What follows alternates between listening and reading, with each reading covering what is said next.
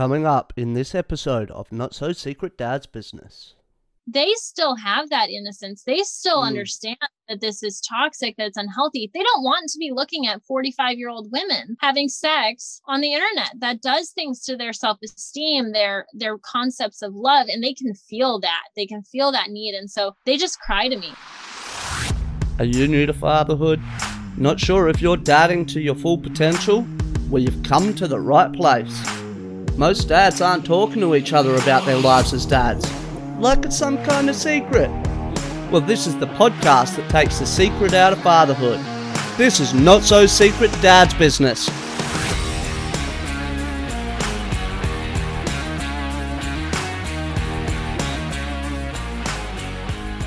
G'day, and welcome to another episode of Not So Secret Dad's Business, guys. Thanks for being patient. I've been away for a couple of weeks. I took a week off to celebrate my son's birthday with him. And last week I was just having a bunch of technical difficulties and I wasn't able to get anything up. So this week I'm reposting an ENCORE episode. Now, this episode is possibly, in fact not possibly, it is. It became very quickly my most controversial episode that I released back in season 1. And it's also the most listened to episode on this podcast. So this episode with Heather Nielsen is an interesting one, and I'm sure it's going to ruffle some feathers all over again. So this episode, I talk with Heather about porn addiction and the effect that it has within the family. Throughout our conversation, we also talk about how accessible porn is to our underage children and the effects it has on them especially. Now, when I recorded this episode, Heather was only just setting up her project, which is Fight the Beast. And it's a program to help men get past porn addiction and get a grip, excuse the pun, on their toxic masturbation habits. So I'm not saying that this one is for everyone, but I do think it's a good one for everybody to have a listen to, because I know a lot of men, especially myself, tend to have problems with porn. So this one could be enlightening for you. In any case, I've re-edited this episode so it sounds a lot more like my later releases, but if you do want to go back and listen to what the episode was originally, you can go back to season 1 in the backlog and you'll hear everything as it was back then. Anyway, enough of that. Let's get on with this week's ENCORE episode with Heather Nielsen.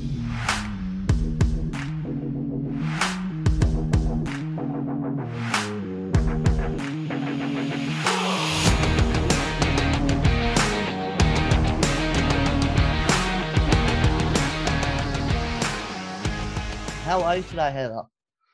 I'm doing great. Thanks for having me on. No, thank you for coming on. I've been looking for somebody like you to speak to on the show, because I think this is something that really concerns a lot of parents nowadays. It's a big thing. Yeah, absolutely. I love talking about it. And what scares me even more, though, is that not enough parents are concerned.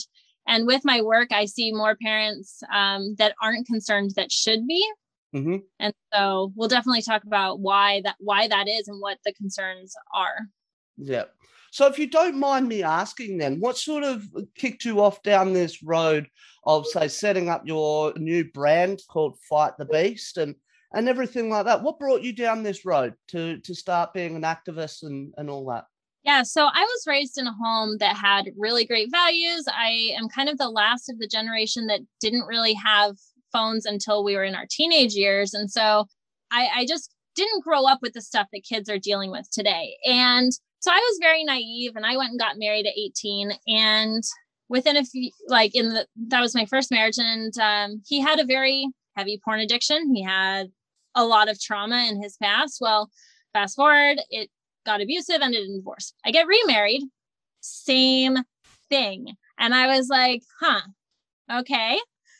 It blindsided me. I had no idea. I personally didn't have exposure to that as a youth. And so I was just like, it just blew my mind. And so a lot of trauma and a lot of pain. Well, when I got out of that second marriage, which failed for a number of reasons, but I started to look around and I was like, hold on a second. 2 marriages and 3 kids and all of this heartbreak and pain because of pornography. And I started to look at this, and then I started noticing more, and my parents got divorced, and I believe that was involved. And then I started seeing my brothers struggling with addiction, and then delinquent issues. And then I started seeing friends going through the same thing, my friends' marriages, people at church. And I just looked around and I was like, whoa, this is a problem. And look how many lives this is affecting. So very personally to me, it just made me realize, okay, someone's got to do something about this. So I started reaching out to friends, and I started like checking on my male friends, and I just casually text them like, so how's your porn addiction going? And they're like, how did you know? And I'm like, of course I know. Like, it's everywhere. It's 97% of males. So I'm like, okay, you have a problem. Just talk to me about it. And so we'd start to talk, and I was able to help some friends really recover. They'd get 1, 2, 3 months away from it. And they were like, wow, I needed this. I needed support. I've never told anyone about it before. And I started hearing that from a lot of friends. And I was like, all right, more people need this. I'm a activist at heart. I'm a fighter at heart. And so I just one day literally woke up at 6 o'clock in the morning and just said, I'm going to start promoting this issue. So. Yeah. Awesome. Yeah. It's funny actually that you mentioned the church as well, because when I was younger, I was quite involved with the church, and porn was a subject that was brought up within the youth group and the young men's groups and that sort of thing all the time. And then you looked at like the men's support groups like within the church, like Celebrate Recovery and that sort of thing. And not only were they tackling, alcoholism and drug use and all that, but a big one again was porn addiction. And these were men in the church. So it's really, really surprising how it really has no real demographic. Like all these guys are having issues with it. Yeah, actually, it's funny you mentioned that. I read a statistic today when I was doing some research prepping for this podcast, that 1 in 7 youth pastors have basically a serious porn addiction. And then it's 1 in 10. So, I mean, the statistics are that blew my mind. And I was actually surprised it's 1 in 7. But among the young men themselves, it is a little bit higher. Yeah, definitely. And I can understand today with, the way technology has advanced. I mean, it's right in the palm of our hand, literally. I mean, I remember when I was a teenager, you were having to sort of sneak into the newsagents and, smuggle out a Playboy or a Hustler or something like that. Whereas now it's purely just a click away. And some of the stuff that you can find is absolutely mind blowing. You would not find it on the shelf of a newsagent. Yeah, absolutely. So I just have to preface kind of this whole thing and give you a little bit more perspective on kind of my attitude. Like, yes, we are going to talk about this. We're going to talk about who has the addiction, why it's wrong. And a lot of people on the internet who come across my channels can perceive that as me criticizing the person. And I don't take that attitude. My attitude is more of, hey, look, I know you got exposed. It's a very addictive substance. You probably didn't get exposed by choice, or maybe you did, but you were either too young to understand what you were doing, or it's just everywhere in our faces constantly. And it's a constant battle for a lot of people. And so we're not necessarily criticizing or condemning the struggle or the person who's struggling. I'm sure, again, like 97% of people struggle with this. That could be 97% of the people listening to this. Mm-hmm. I understand that. I understand that the struggle is real. And what my coaching does, what the new organization does, which is more of a movement type organization, our focus is conquering it for yourself, conquering it together. We're going to talk about this. We're going to work on it together. And then with the new brand, it's talking about turning around and then helping our youth, changing our workplaces, expecting more of our school systems, expecting more of our churches. And so instead of just kind of this quiet personal struggle, we need to open this up and say, hey, this is crushing our society, and we need to fight it for ourselves and then help reform together. Yeah, definitely. I think that's a great mission that you've got there. Because I mean, I was shocked when we were talking a few weeks back to line up this episode together. You'd mentioned that you've got young children, and you'd mentioned that they've already been exposed to it themselves. Yeah, it's crazy. And I deal with that with my brothers, with my cousins, who are, so actually, let me give you the statistic on this. So of all of the pornography consumed by minors, 22% of it is consumed by children under the age of 10. So that includes teenage boys, that includes teenagers sexting. A quarter of all of it is watched by literally children. It says, one statistic says that 51% of males and 32% of females viewed porn before the age of 13. Man, that's mind-blowing. 51% of boys have been exposed before 13, and nearly 27% of teens receive sex, so photos via texting and whatever. And 1 out of 7 kids have received solicitation for porn. And so my thing is, when I talk to parents in recovery, I say, well, what about your kids? What are you doing for your kids? Because here you are with 20, 30 years of addiction. What are you doing for your kids? And they go, well, I don't think my kids have a problem. They do. They absolutely do. Mm-hmm. How are these kids being confronted with it so early? Because again, I understand that it's so easy to access when you've got free websites like Pornhub and all that sort of thing. Obviously, it's easy enough for them to find. It's a simple Google search. But I mean, most of this, is this coming through, like through their peers, or is it being exposed to them in the home, or what? Yeah. So 1 in 5 teenagers have received a sexual solicitation via the web. And so this is typically social media. It's things like TikTok. I mean, as adults, we go through TikTok and we're like, yeah, whatever. Well, you don't realize your kids have access to the same content as you. And that is the content that you're seeing on TikTok. So are the kids.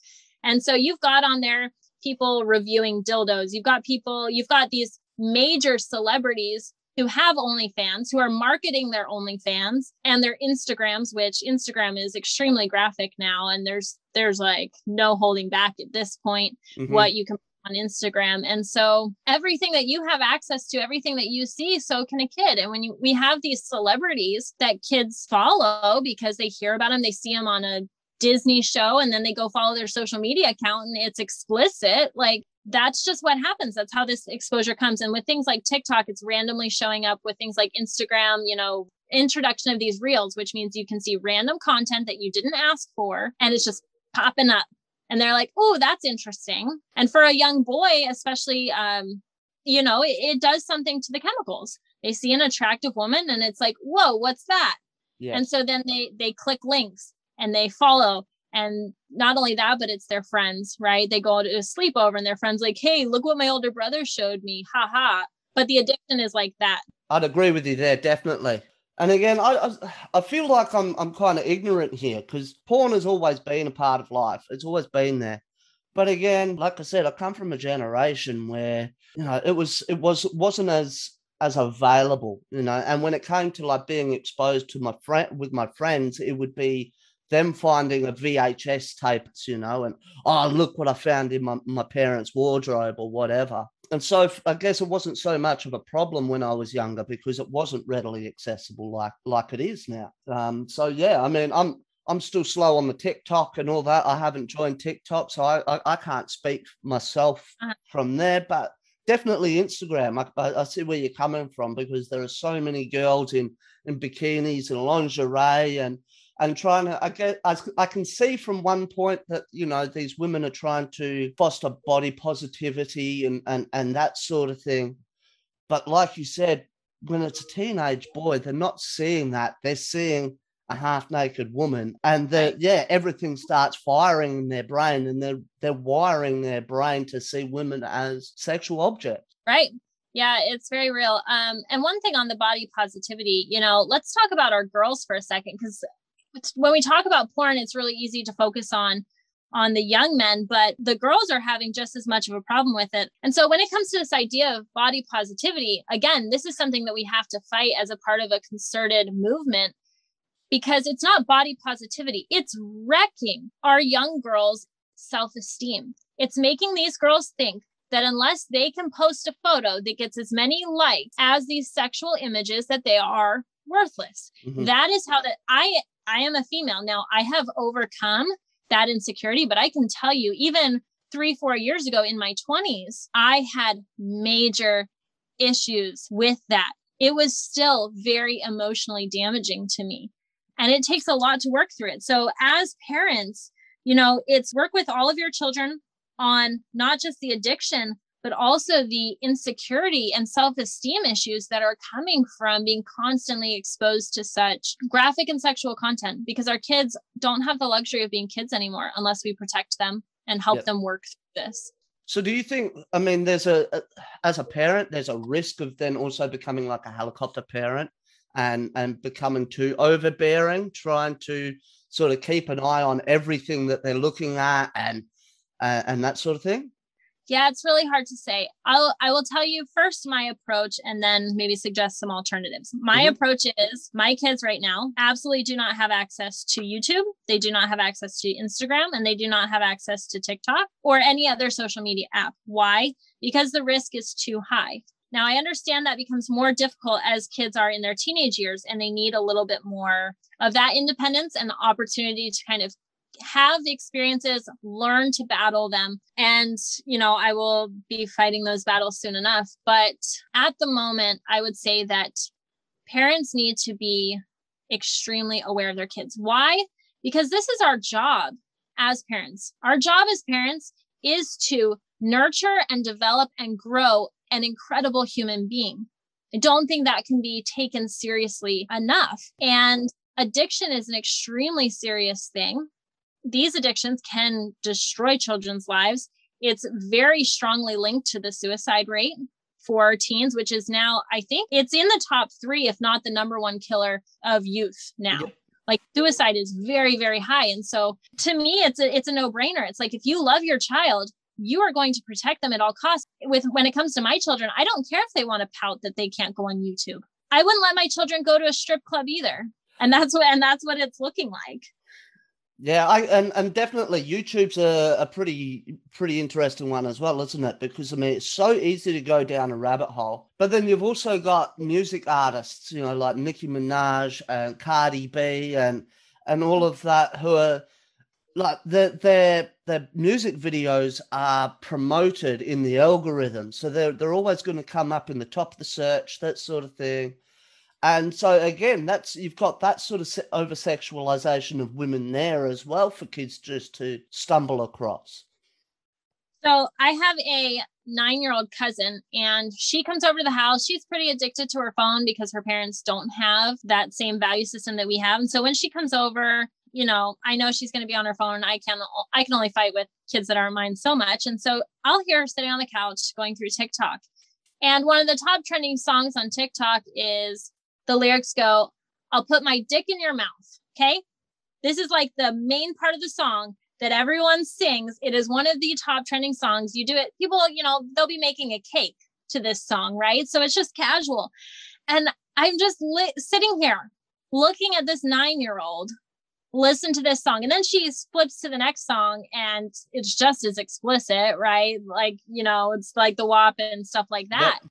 And I've heard her mom. I've actually heard her mom say, "Oh, TikTok, it's so gross. I could never be on there." And then I look at her child and I'm like, so you let your child? Like, what? Yeah, that's insane. It's like saying, "I don't like R-rated movies, but here's money. Go see the latest. Go see the latest at the cinema. Have fun." But this is one of the top apps for children. That's how it started. It was a children's app. But again, I think with apps like that, it happens so quickly. Like, it gets misappropriated. Even kids games like Roblox, stuff like that, Minecraft, Club Penguin, that was an online game back in the day.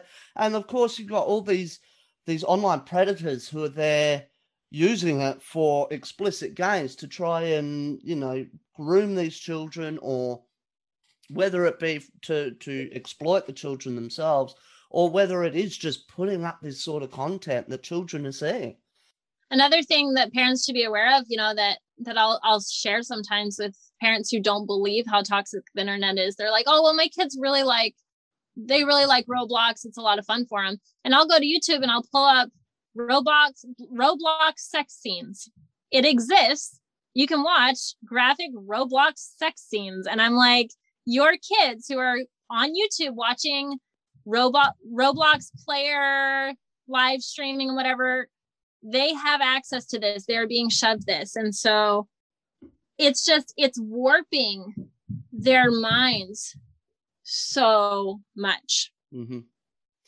Do you think because all of this is so prevalent as well, because it's being so normalized and just becoming so casual, like you said before, that parents are starting to think less and less about the consequences of all this in the end of it? I don't really hear anyone talking about the consequences, unfortunately. I can't say that I've had any conversations recently with parents who are understanding the consequences. And I think part of the reason of that is that so many parents are struggling with it themselves.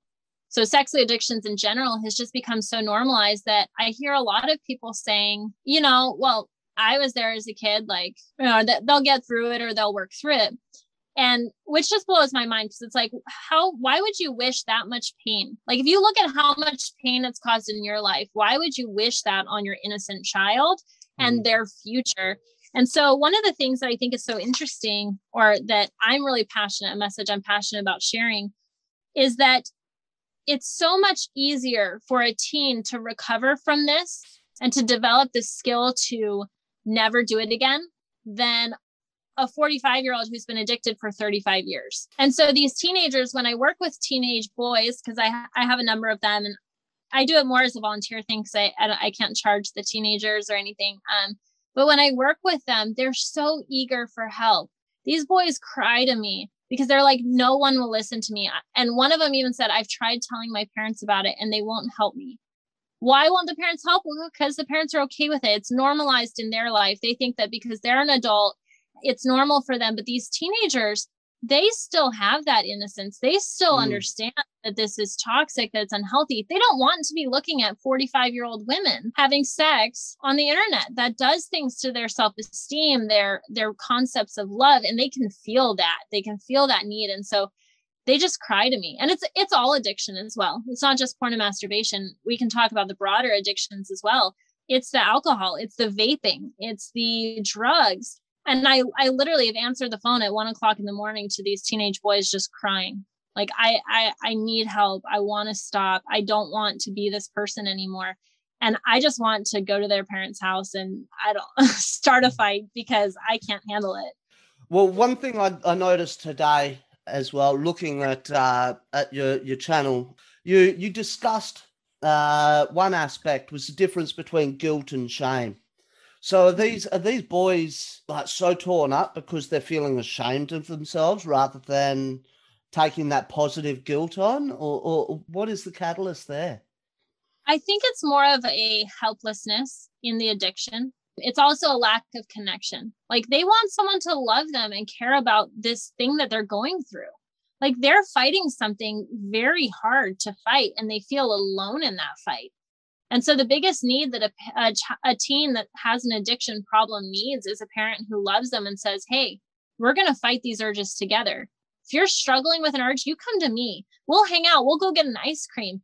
And I can't imagine what the world would be like if we could all help our teenagers or our youth that way and just have that open conversation. And that's what I encourage parents to do, is just say, just love your kids. Go up to them and be like, hey, if you're watching this stuff, or not even say if, just be like, when you see porn, when you're watching, I want you to come to me first. I want us to hang out. I want us to have a bonding experience because this is what it's done to my life.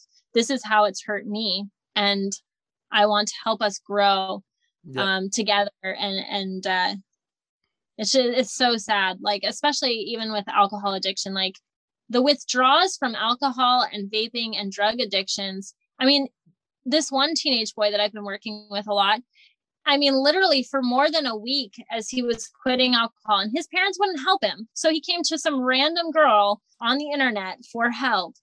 And he would literally be shaking for hours at night with withdrawals, like literally just shaking and crying on his bed for hours, texting me like, I can't do this. I can't do this. And what? His parents are in the other room.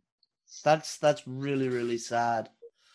Well, while we're on this topic then, because obviously, like, being a dad's podcast, I'm trying to help dads sort of understand the impact of all this as well. Now, when it comes to porn addiction, I don't think mums are going to be quite as inclined to jump in there and sort of to guide these boys. One, because for a boy, it can be really uncomfortable having to talk to your mother about sex and all that sort of thing. So as fathers, how can we sort of, in your opinion, how can we sort of start guiding our sons down the right path and opening up these channels to have these conversations? Well, first and foremost is be working on it for yourself. You know, maybe you're in a good place, and that's fantastic. If you're in a good place, don't assume that your child is. The next thing is be working on it for yourself so that you have a place to come from, so that you are teaching the right message.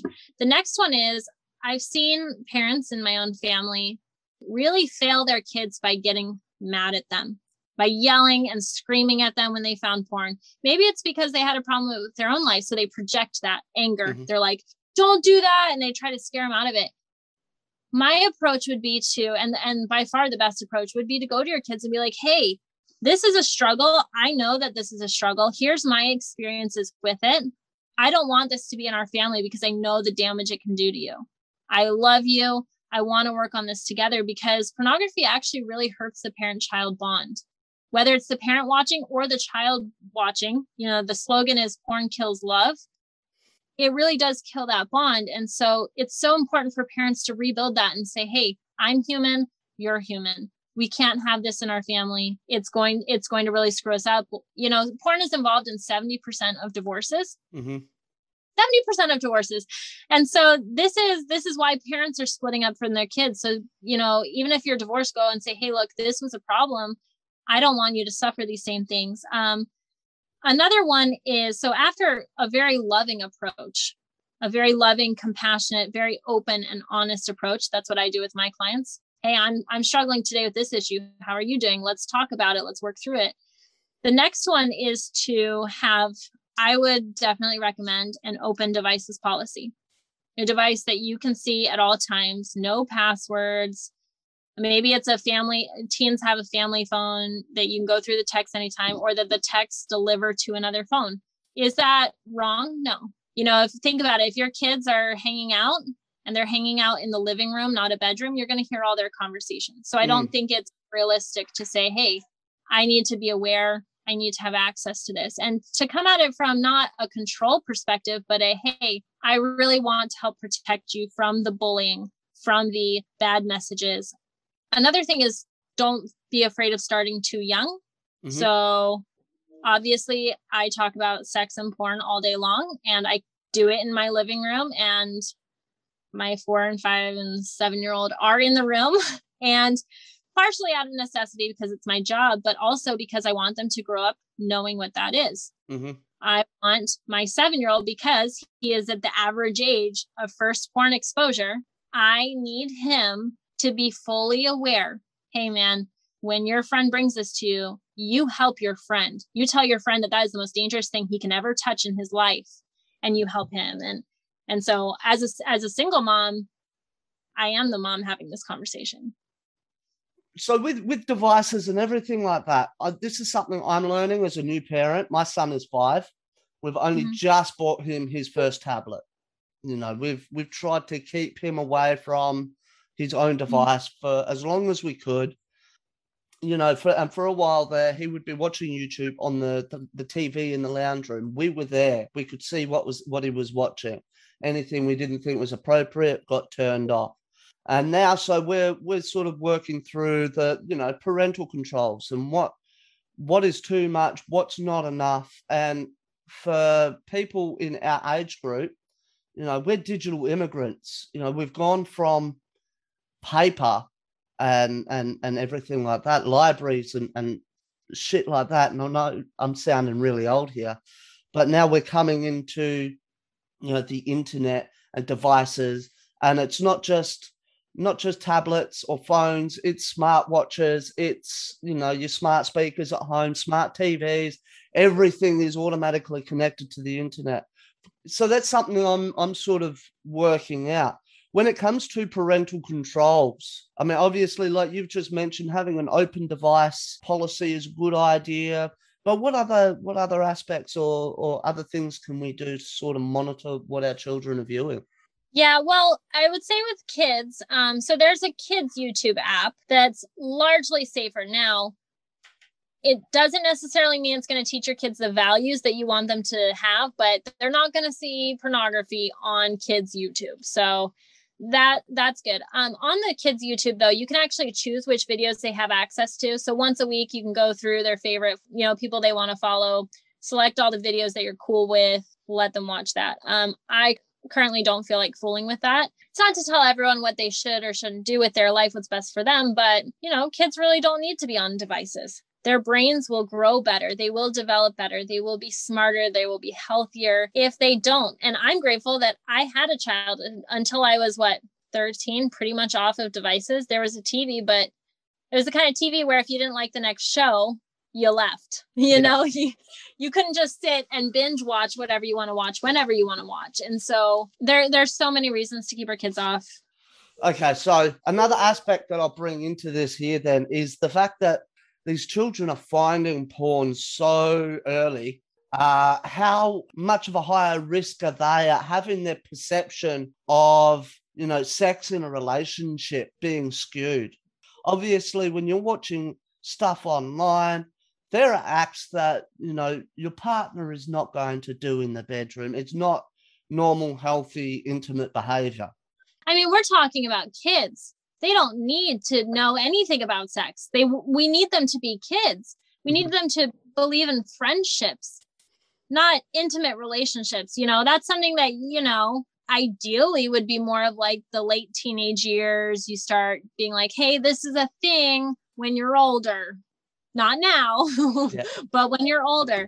And so we're just in a very different society. But that being said, one of the risks as far as how it changes their view of sex and what it is, it almost destroys it. It's a physical thing. It's a control thing, right? There's a lot of control-based porn. It's about validation. Sex isn't supposed to be about validation. It's supposed to be about love and connection. And so they see it as this thing that makes you cool. Or, I hear there's a lot of talk about, a lot of teenage boys are under the impression that you're only cool if you sleep with a million girls, right?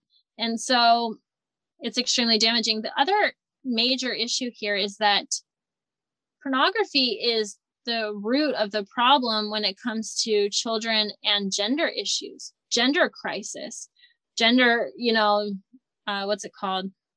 Gender identity? Yeah, just gender identity issues, right? The depression, the confusion, the flip-flopping. And that's what it is, because pornography to a child is sexual trauma.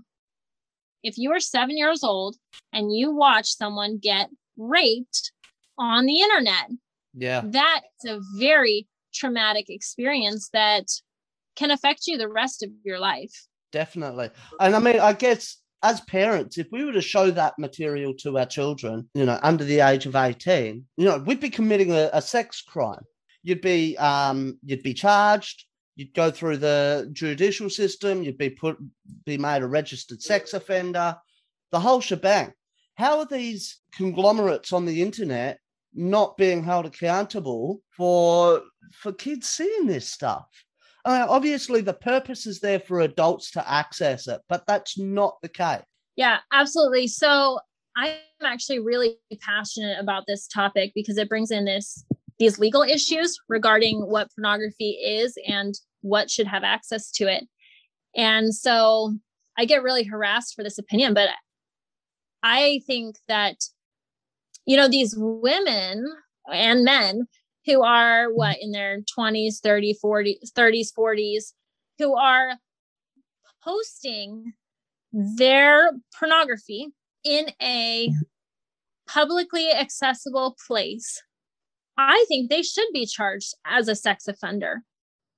If you post something on Instagram that's like too far, say in a sheer dress where, yeah, you can see everything, which I have seen, everyone's seen it. Instead of just getting flagged and removed, I think that that person should be reported as a sex offender, because if my child sees you in your window nude, in your house with your window open, and my child sees you nude, you do go to jail or court or are seriously fined for sexual indecency, right? If this is in public. And so it's not just the organizations, it's the people. And I think it's extremely disturbing. It is, yeah, definitely. And I mean, these companies, I guess they really don't give two shits, because I mean, they're not just exploiting the viewer with their mental health and their view on what a healthy sexual relationship should be, but they're also exploiting the performers as well that are signing up to these companies. Just for example, there's a former actress, Mia Khalifa, and she did multiple scenes, and got maybe $12,000 or something out of it by the end of it. But through that process of just trying to chase a couple of extra dollars because she might have been in a tough spot, she went and completely destroyed her self-esteem. Well, I'm not saying she did, but through the exploitation, destroyed her self-esteem, destroyed her reputation. And because they were exploiting her so much as well, they were pressuring her to do scenes in a hijab, which, coming from Lebanon as well, ended up bringing a lot of death threats onto her as well, because of, disgracing her religion and all that sort of thing. So how these companies can't be, pulled up for that is beyond me. And I think it just, mainly with the performers, it comes down to the fact that, oh, well, they're over 18, they're able to consent, there's nothing we can do about it. So, yeah, I don't know how that doesn't happen, how they can't be made held liable for this, because it's a toxic industry. Yeah. And to some extent, it is consensual. People remind me that all the time. My biggest opponent in this industry is strippers and female porn stars who absolutely hate what I'm doing because I am attacking their business, right? So actually, Addiction Recovery Girl on TikTok, I am officially closing that account as of today. I will leave it there. But if you actually want to follow me, you have to follow Fight the Beast, either on my website or on Instagram, TikTok, whatever channels. Because of the harassment that I received, they have successfully gotten my account removed and banned because of my opinions, because they're, basically saying that I'm destroying their business and it's not fair. And so the other thing, with like OnlyFans and stuff, it is consensual. But if we look at, so I almost kind of check out, like, when it comes to the people doing this, like, yeah, I have compassion for them. I have sympathy for them. I don't hate them, but it's like, I can't even think about that world. My concern is, what is this doing to our young girls who are 17 years old, who are worried about their career, their future, their job, and they're seeing content on TikTok and Instagram like, hey, I just made $4,000 selling my nudes on OnlyFans. Or these strippers who are like, look at this cash bag I've got. And they do this all the time. I see these videos literally daily. Every single time I open up one of these apps in a short, break, I see some woman promoting, hey, I have a sugar daddy. I send him this and he sends me money. He bought me a car. Look how much my OnlyFans is paying. And so this is what young girls, and even middle-aged girls, like in their 20s, young adults, I personally suffered with this as a single mom, going, okay, so you're telling me I can struggle and work 8 hours a day, barely afford my rent, or I can go grab my camera over there and make a lot more money. And that's very disturbing, what it's doing to a girl's self-esteem, her just entire mental state, mental capacity, growth, ambition, right? You can't have ambition if your whole world is revolving around sending nudes. We didn't even get into Snapchat, right? Snapchat's one of the leading apps for teens, and that's where all of this is going down. Yeah, definitely. And of course, you've got a lot of online sex workers using Snapchat for, premium Snapchat. You spend $30 or whatever, you sign up to their account, and they send you daily stories and all this sort of thing. And how people have taken a social media app like that or TikTok or something and turned it into like a porn site is absolutely mind-blowing to me. Now, and of course, I guess it like you said, it is an easy way for them to sort of get their hands on some cash, like you said, rather than being on the grind for 8 hours a day. Just take a couple of nudes and they, you know, they can earn $100 in a day. But with saying that, with stuff like OnlyFans and all of that, can that also be caused by the loop? I guess so. You know, because guys are watching this stuff and then misunderstanding the whole sexual relationship kind of thing, that girls are feeling, I guess, for lack of a better word, worthless. They don't have that self-esteem.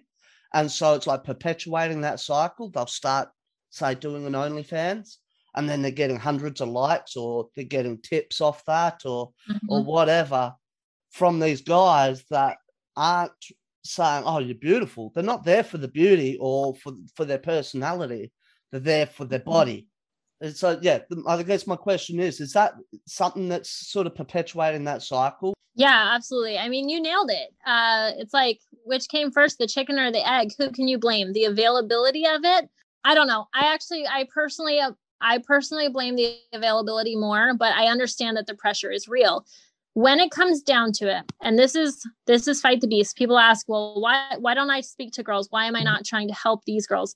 Because I don't personally believe that the change will come from women. I believe that it's men's responsibility.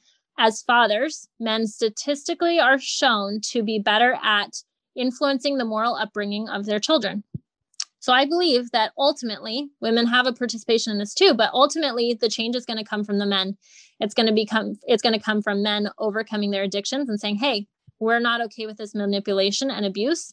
I consider OnlyFans mental abuse towards men. I consider the availability of this mental abuse because it's so toxic for the brain. And it's women abusing men's addictions to get money. That's how I view it. Now, I don't hate those women. They've got their own problems. I could flip the coin over and I could talk about how women are struggling. But when it comes to fathers and when it comes to men, we need men who are willing to conquer the addiction and stand up and say, hey, this is not acceptable. You know, I believe for thousands of years, and even speaking of the primitive role of men, there is this huge power in leadership. The men have led the world, and we need men to do that now. There's a quote that I really like that says basically to the effect of, we're not fighting dragons and we're not going through a third world war right now. That's not what we need men for. What we need men for today is to fight the war against pornography and social degradation. And that is the greatest war that we've experienced in thousands of years.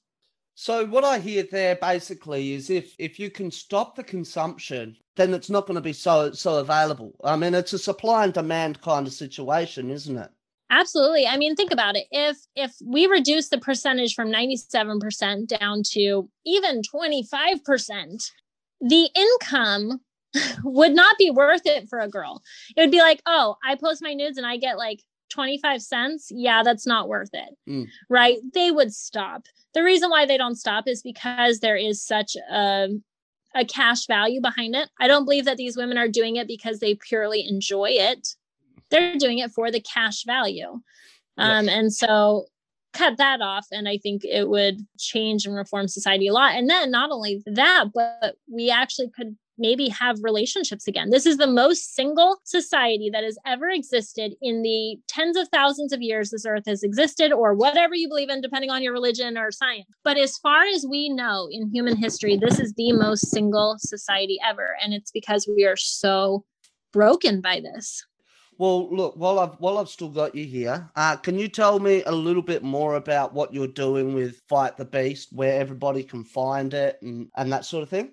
Yep, absolutely. Thank you. So fightthebeast.org is the website to go to. I will be putting my social media links on there. There's a sign up form where you can get an email once I get it figured out. Like I said, I've been primarily operating on TikTok, and I haven't quite gotten my new Fight the Beast set up everywhere.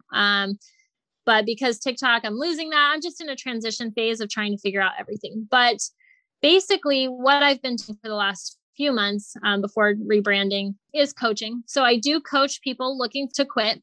I coach wives who are struggling with their husband's addiction. I coach teenagers, and I'm very open to anyone who wants to work with me and their teenager. I recently created a program where I'm basically helping teenagers and people who are struggling, adults and youth who are looking to connect and help each other, push each other to quit. And so any of that, Fight the Beast is it's geared towards all addictions. It's a little bit more open. I still focus my coaching on pornography and masturbation because I think that is the biggest, most dangerous vice of all. But then from there, we also talk about taking that and going into the world, working on these problems like the legal issues, promoting like schools.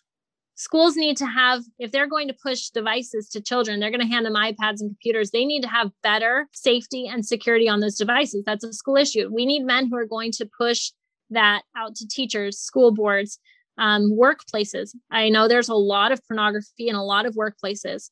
We need people to fight that. We need people who are willing to go to lawmakers and say, hey, we're not okay with our teenagers being sexually assaulted on the internet every time they open their dang phone. And so the tagline is fighting the beast within and without. So inside you and in your community, in your world, in your family. Man, I love it. I love the idea of it all. I love your passion behind it. It's absolutely fantastic. So that's awesome. And I'm just barely getting started. I mean, the new website is very, very new. And so it's going to grow really quickly. We're going to see a lot of really cool things. I'm opening up these new social media channels, these podcasts and things like this. I'm so grateful for how many people they're able to reach and the participation and the support. It's huge. Like, we can do this if we do it together.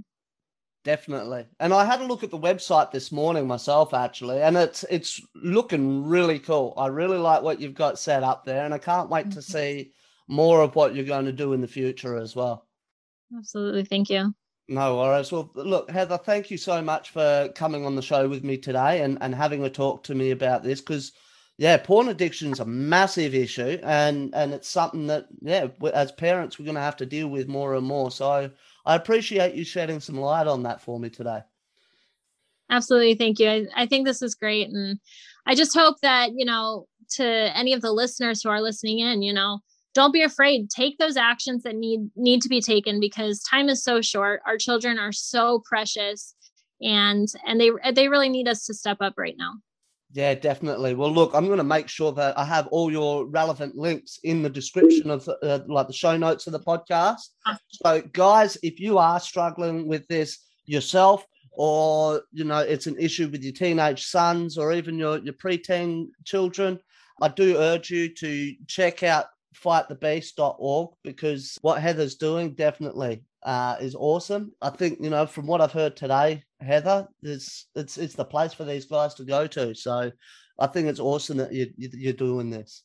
Awesome. Thank you so much. I really appreciate that. Thanks for listening to the show. If you want to find out more about today's guest, just check out the links in the show notes.